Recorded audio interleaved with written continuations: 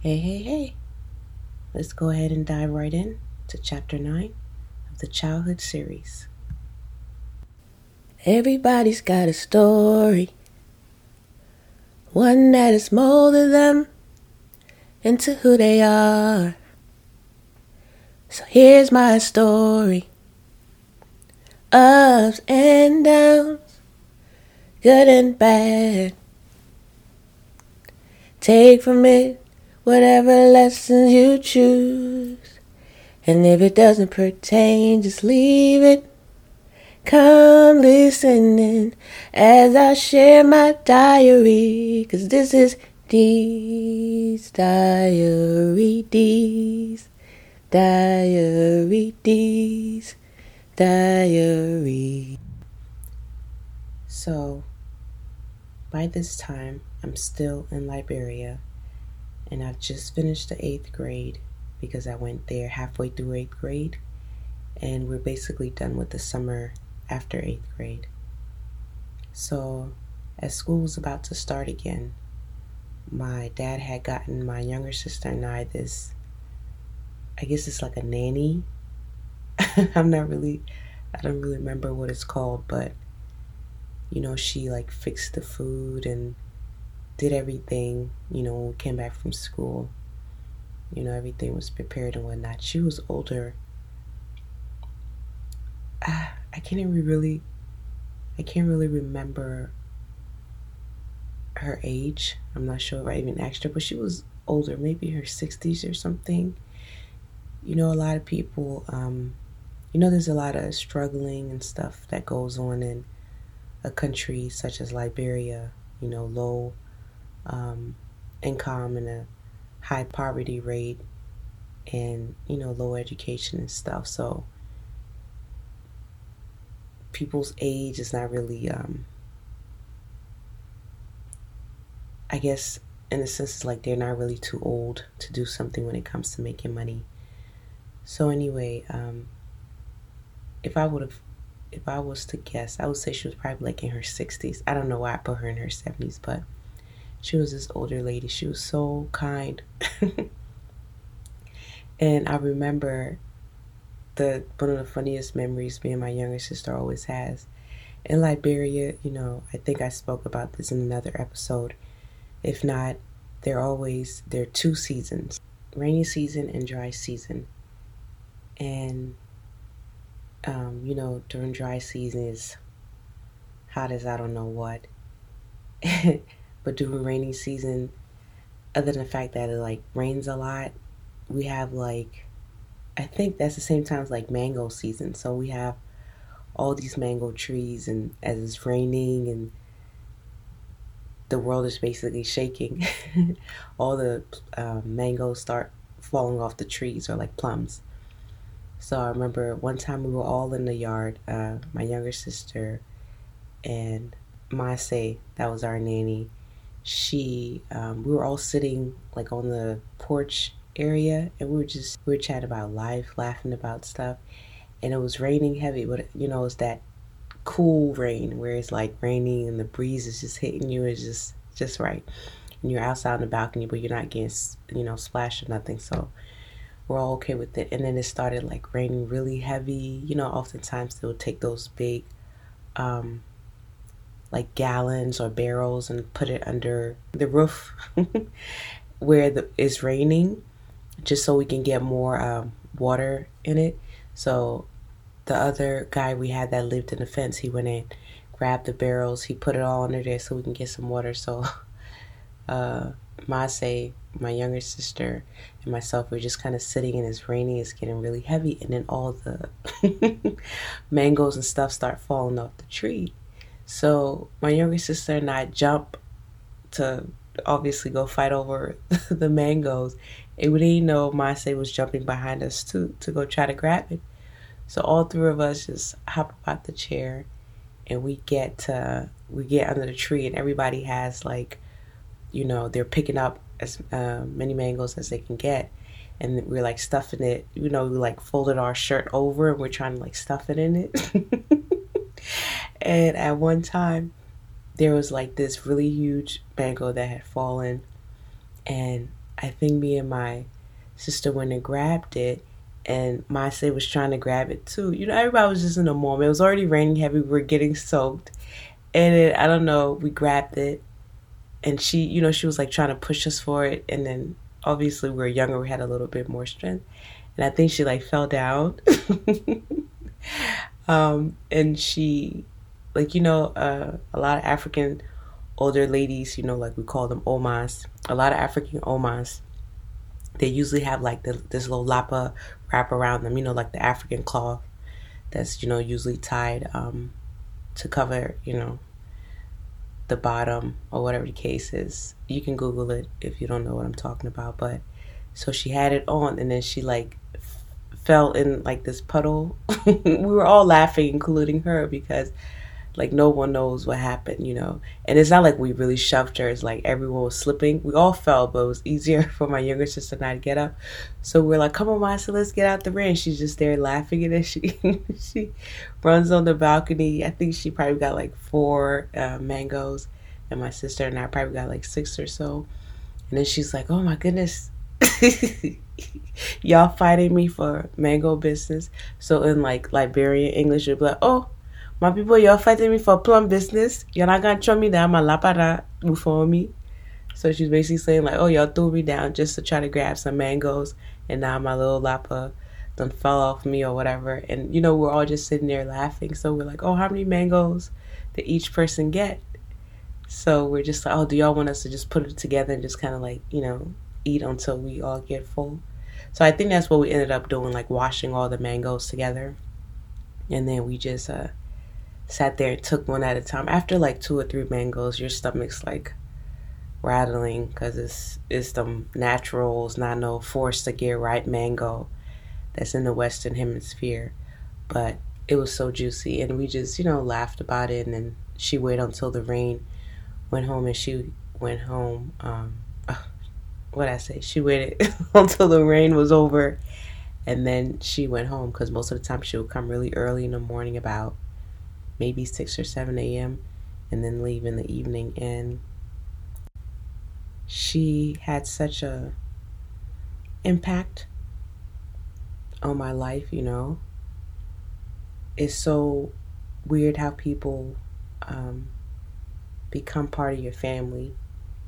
The first day or so we met her, even though she was still nice, so my sister and I know we liked her being around. But when you first meet someone, you don't know the extent to which they'll become part of your world, part of your chapter, your diary. And for the rest of the time I was in Liberia, for the next year and a half or 2 years or so, she was with us the whole time, and she became like my grandma. It was just beautiful. So we started, the summer, everything was over, and I started 9th grade. And this time when I went to 9th grade, I had another friend of mine who actually became friends in the school I was going to. He had just came from the States. So all that, I guess, American teasing I went through the year prior, now it was his turn. And I was part of the group. I was like, oh, now I'm with the in crowd, knowing how to speak the Liberian English or whatever. It was just, good old fun or whatever. And when he first came to the class, they were like, oh, please introduce yourself. And he was talking, and then the teacher was like, oh, you're on a series better resting. Do you in a series that she came with last year? So, in other words, for those who might not understand, they were basically saying his American accent was extra okra-like, and they couldn't understand it. So they would always be like, do you please interpret for us, because this thing your friend's speaking, we don't understand it. So I was like, oh, hi, my friend. And saying, oh, y'all come from America. Oh, y'all know each other, so y'all friends. But he and I end up being really, really good friends. Even to this day, that's one of my closest friends. So 9th grade was basically same old stuff. You get used to all the new people that come in, and I don't know. Sorry, y'all. I'm just kind of like reminiscing on the beauty of the experience. When you're in the experience, obviously, as I stated in the last episode, your mind doesn't always find a way to interpret the situation with beauty. It's always the pain of it or the questions of it, but I just met so many incredible people. The friendships, the bonds, the experiences, the laughter, And I remember, was it ninth grade? Yeah, ninth grade, we had this track and field competition within like the county with the different schools and stuff. And, before I left, I was running track and field.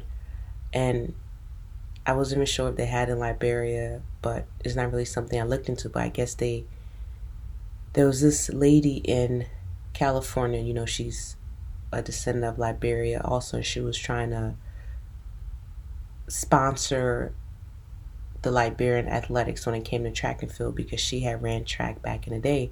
So I guess she was having like this competition where she wanted all the schools and stuff to run so that they can find some athletes to go, represent Liberia in the world championships.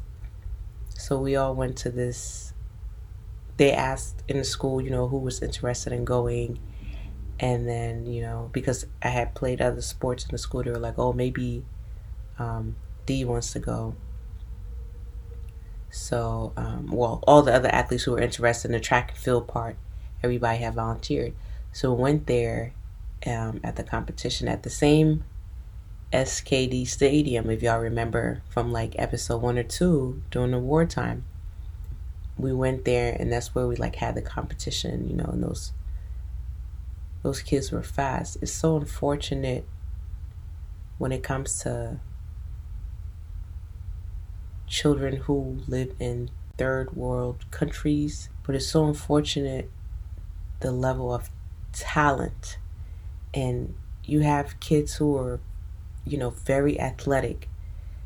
When it comes to playing soccer or running track or even boxing, like when you just see the talent that's there, and even the ones that are just, smart in math and the sciences, when they build things together and create it, you be like, oh my goodness.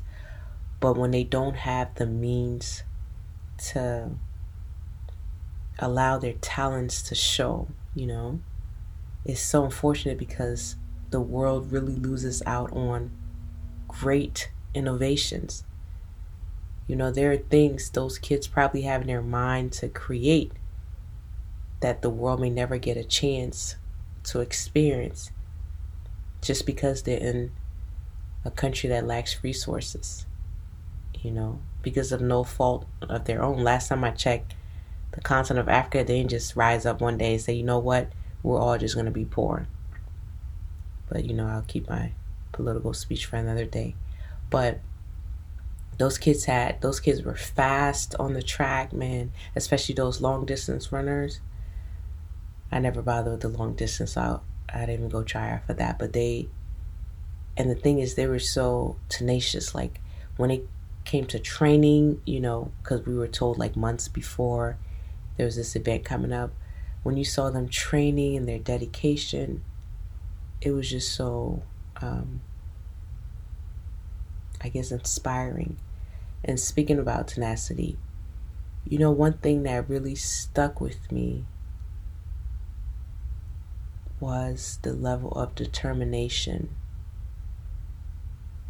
in these kids. We're all kids, but I remember someone I went to school with one time. The thing about in Liberia, kids naturally chose to compete to be number one in class.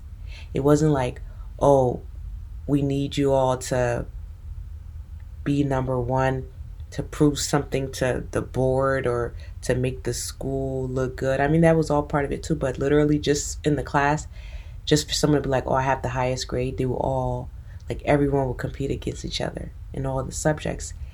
And just seeing them actually working to get that. Like no one was forcing them to do their homework or anything like that. Like they just naturally did it, and they were so smart. And I remember one of my classmates, I was talking to them, and I think we were sitting in class. It was one of those free periods where nothing was really going on. And I was just like, oh, like, where do you live? What part of the city? And he said, I was like, oh, I think I heard that's like a bad area or something. He was like, yeah. I was like, oh, do they have like electricity and stuff there? And in Liberia, I think I noted this before. During that time, it was like 2000, what, 4 or 5 and stuff. A lot of places was mostly using generators. So if you unfortunately didn't have a generator in your house for electricity, you're using like candles or stuff like that. And they would have street lights here and there popping up somewhere. So I was talking to him. I was like, oh, I heard it's like a bad area, whatever the case is. So we just talking. He was like, yeah. So I was like, oh, but at least you get to study in the night when they put the generator on, because, unbeknownst to me, not everybody had a generator, like I did. And at my house, or I should say my dad's house, I wasn't paying no bills. But he was just like, oh, no, there's this street light not too far from my house. So usually after class, when he's done going to help his parents like sell and do stuff, how you have like people pushing wheelbarrows and all this stuff, selling stuff. He's like, after he's done, when it's getting late and he goes, puts everything in for the night, he goes and sits under the little street light and study, so he was just kind of talking to me about that experience. He was like, yeah, I they have light there a little while. Sometimes in the night it goes off. So that's the only time I get to do my homework. And then I'm like, wow, he's like, yeah, because they have like, oftentimes when you have the light, there's always like all these bugs and everything. So I was like, doesn't the bugs bother you just sitting there? He was like, yeah, but what else can I do? He's like, sometimes they don't put the light on that night. He said, usually I try to get a candle, and my candle runs out before I can finish my other subjects and stuff like that. He said that usually starts hurting my eyes, so my eyes been hurting. And I'm just sitting there, listening to this story, and I'm just thinking like, wow, that's inspiring. Like, in other parts of the world, there are people who have, free education. In Liberia, they pay school fees. So every year, depending on the school you're going to, it's not like in the Western world where it's public school and you just kind of automatically are enrolled in school. Your parents have to pay for your school fees, or someone sponsors you or something of that sort. And speaking of that, I will have information on other episodes about some networking I've been doing and some incredible Liberian people. This one Liberian girl who both she and I went to school, she's starting this foundation to sponsor Liberian kids for scholarships and stuff like that. So I'll share that information just if anyone's interested, where a school fee over there could be about $500 a year, $1,200 a whole year, just for a kid to go to school. If that's something you're interested in, I'll share the information in another episode or so. Or once I can get this blog thing set up and we're able to interact more, then, that information can be provided. But anyway, I digress. He was talking about, everything that happened. I'm just sitting there like, wow, that's so inspiring, because you have countries where people are going to school for free. They don't want to go to school. They're skipping school. They don't want to learn. They're complaining about it. And you have people who, after school, they're going to push wheelbarrows up and down the street for a couple of hours, and then late at night, just because it's dark, they park, their stuff they were selling, and then they still go take a shower and go sit under the lamp or use a candle. And it was a whole other level of inspiring. And it's so, once again, unfortunate that the Western world feels as if people in those countries are like dumb and stupid and stuff like that. And the reason why I say that, because you hear people say it. You hear people. The other day I was watching something about with this interview someone in France was having with this Nigerian writer, and they had the audacity to ask her, "Oh, do they have books in Nigeria? Do people read in Nigeria?"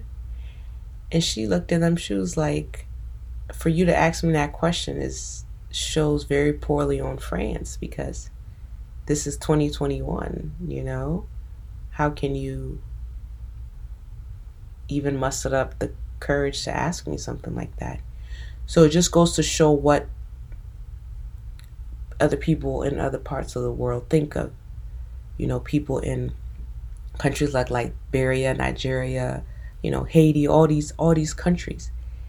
And it's so unfortunate, because some of the most brilliant people I've ever met came from this country. It's not a bias because I'm African or I'm of black descent or anything. Is what I've seen. Even when it came to, let's say, math, whereas in, I guess, countries that are not considered third world, whatever world they're in, where they're like, "Oh, we have this math problem for you to do. What's 10 plus 10? And everybody grabs a calculator, do whatever. In Liberia, when I was there, your girl learned math all the way with no calculator. Like, it was straight up using a dome. And it was so interesting, like whether you were doing graphing, whether like you learn how to do math with a paper. We didn't have calculators to use, but you still did it. And which was so interesting, because when I left Liberia and came back to the States, I didn't need a calculator to do math.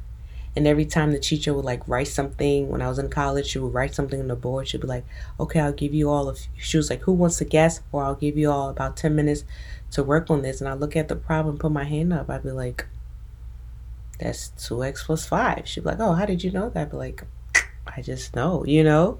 So I just find it very ironic that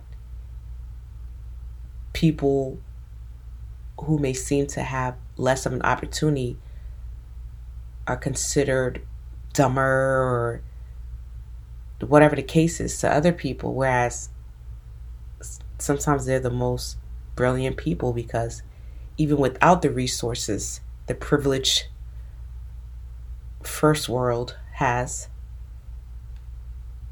they still make a way, they still find a way.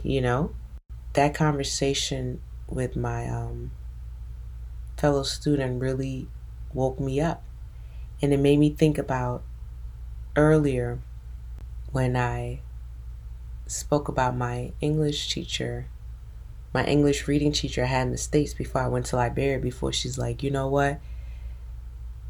You're smart. Don't be following the crowd. One day you're going to be sitting there and the light bulb is going to come off, or the light bulb's going to turn on, and things are going to make more sense to you." It was one of those moments that, like, her words came back to me, like, don't take things for granted.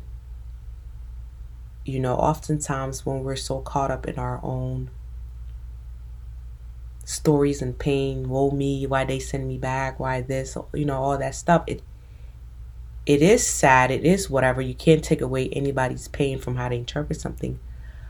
But just to see someone else's ability to persevere, it just wakes up strength within you. And I think that's why I believe so strongly that when God really created all of us, it was because we all function better together.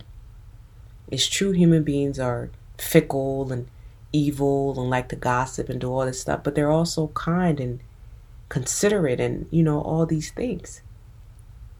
And each of us, our stories help the next person.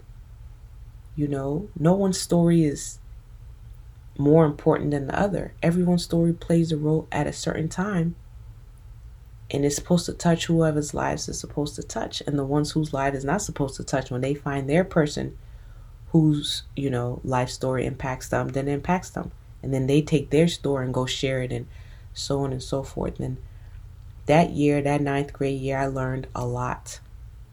I learned a lot from a lot of people because, I was at that point where I had been there about a year, and I was, the pain of just being shipped on a plane, just being sent on the plane to Liberia. The pain was still an underlying pain, but now I was adjusting to just being in Liberia, to being Liberian, to making genuine friendships, not just sitting there every day like I did when I was younger and I was friends sent there like, when am I going back to the States? OMG. Now I was enjoying the friendships, learning the accents, building really long-lasting relationships that some I still have to this day. Or even when I go visit Liberia and I run into some of my old classmates, I'm like, oh my gosh, what's good? What's happening? And it's just still an amazing interaction. I just learned that a lot of things we take for granted because they're so accessible. Some people fight tooth and nail to get it. And even if they can't, they still find the means because they're that determined. In closing this episode, I challenge all of us to look at the opportunities we have every day. Whether it's running water, a switch to just flick the light on and off, or a heating and cooling system where we can adjust the temperature as we please. Or we can just go to the dollar store and buy a notebook or buy a calculator and all this stuff. I challenge us to just really take a look, evaluate all the resources we have, and ask ourselves if we're really making the use of it. Or is it because it's within arm's reach that we just don't care? What if we lost all of this within a blink of an eye? What if we were living in a different country that didn't have this? And I know it's a lot harder to imagine not having when you do have, but just what if? And will that thought inspire us to help someone who, quote unquote, may be less fortunate than us because we feel like we've been so blessed to have? Will we take the time to say, let me sponsor a kid to go to school if they're going to go sit under a street light for 4 or 5 hours, or sit under a candle for 4 or 5 hours just to get an education? What role can I play? It doesn't have to be in Africa or anything like that. It can be in your own city, your own backyard, because even here in the US, there's a high poverty rate in all these states. So no one's saying take your resources and go overseas. That's the only place you can help. But, for those of us who do come from there, those are the thoughts we ought to start having. Because if we're not doing anything about a situation, why do we feel the need to have such a strong opinion of how it should change? What role should we play in it, But I'll go ahead and close this episode. See y'all next time. Thank you once again for taking your time to listen in. I know no one's obliged to anybody, so I appreciate you taking your time, and I look forward to sharing next time. Till then, God bless.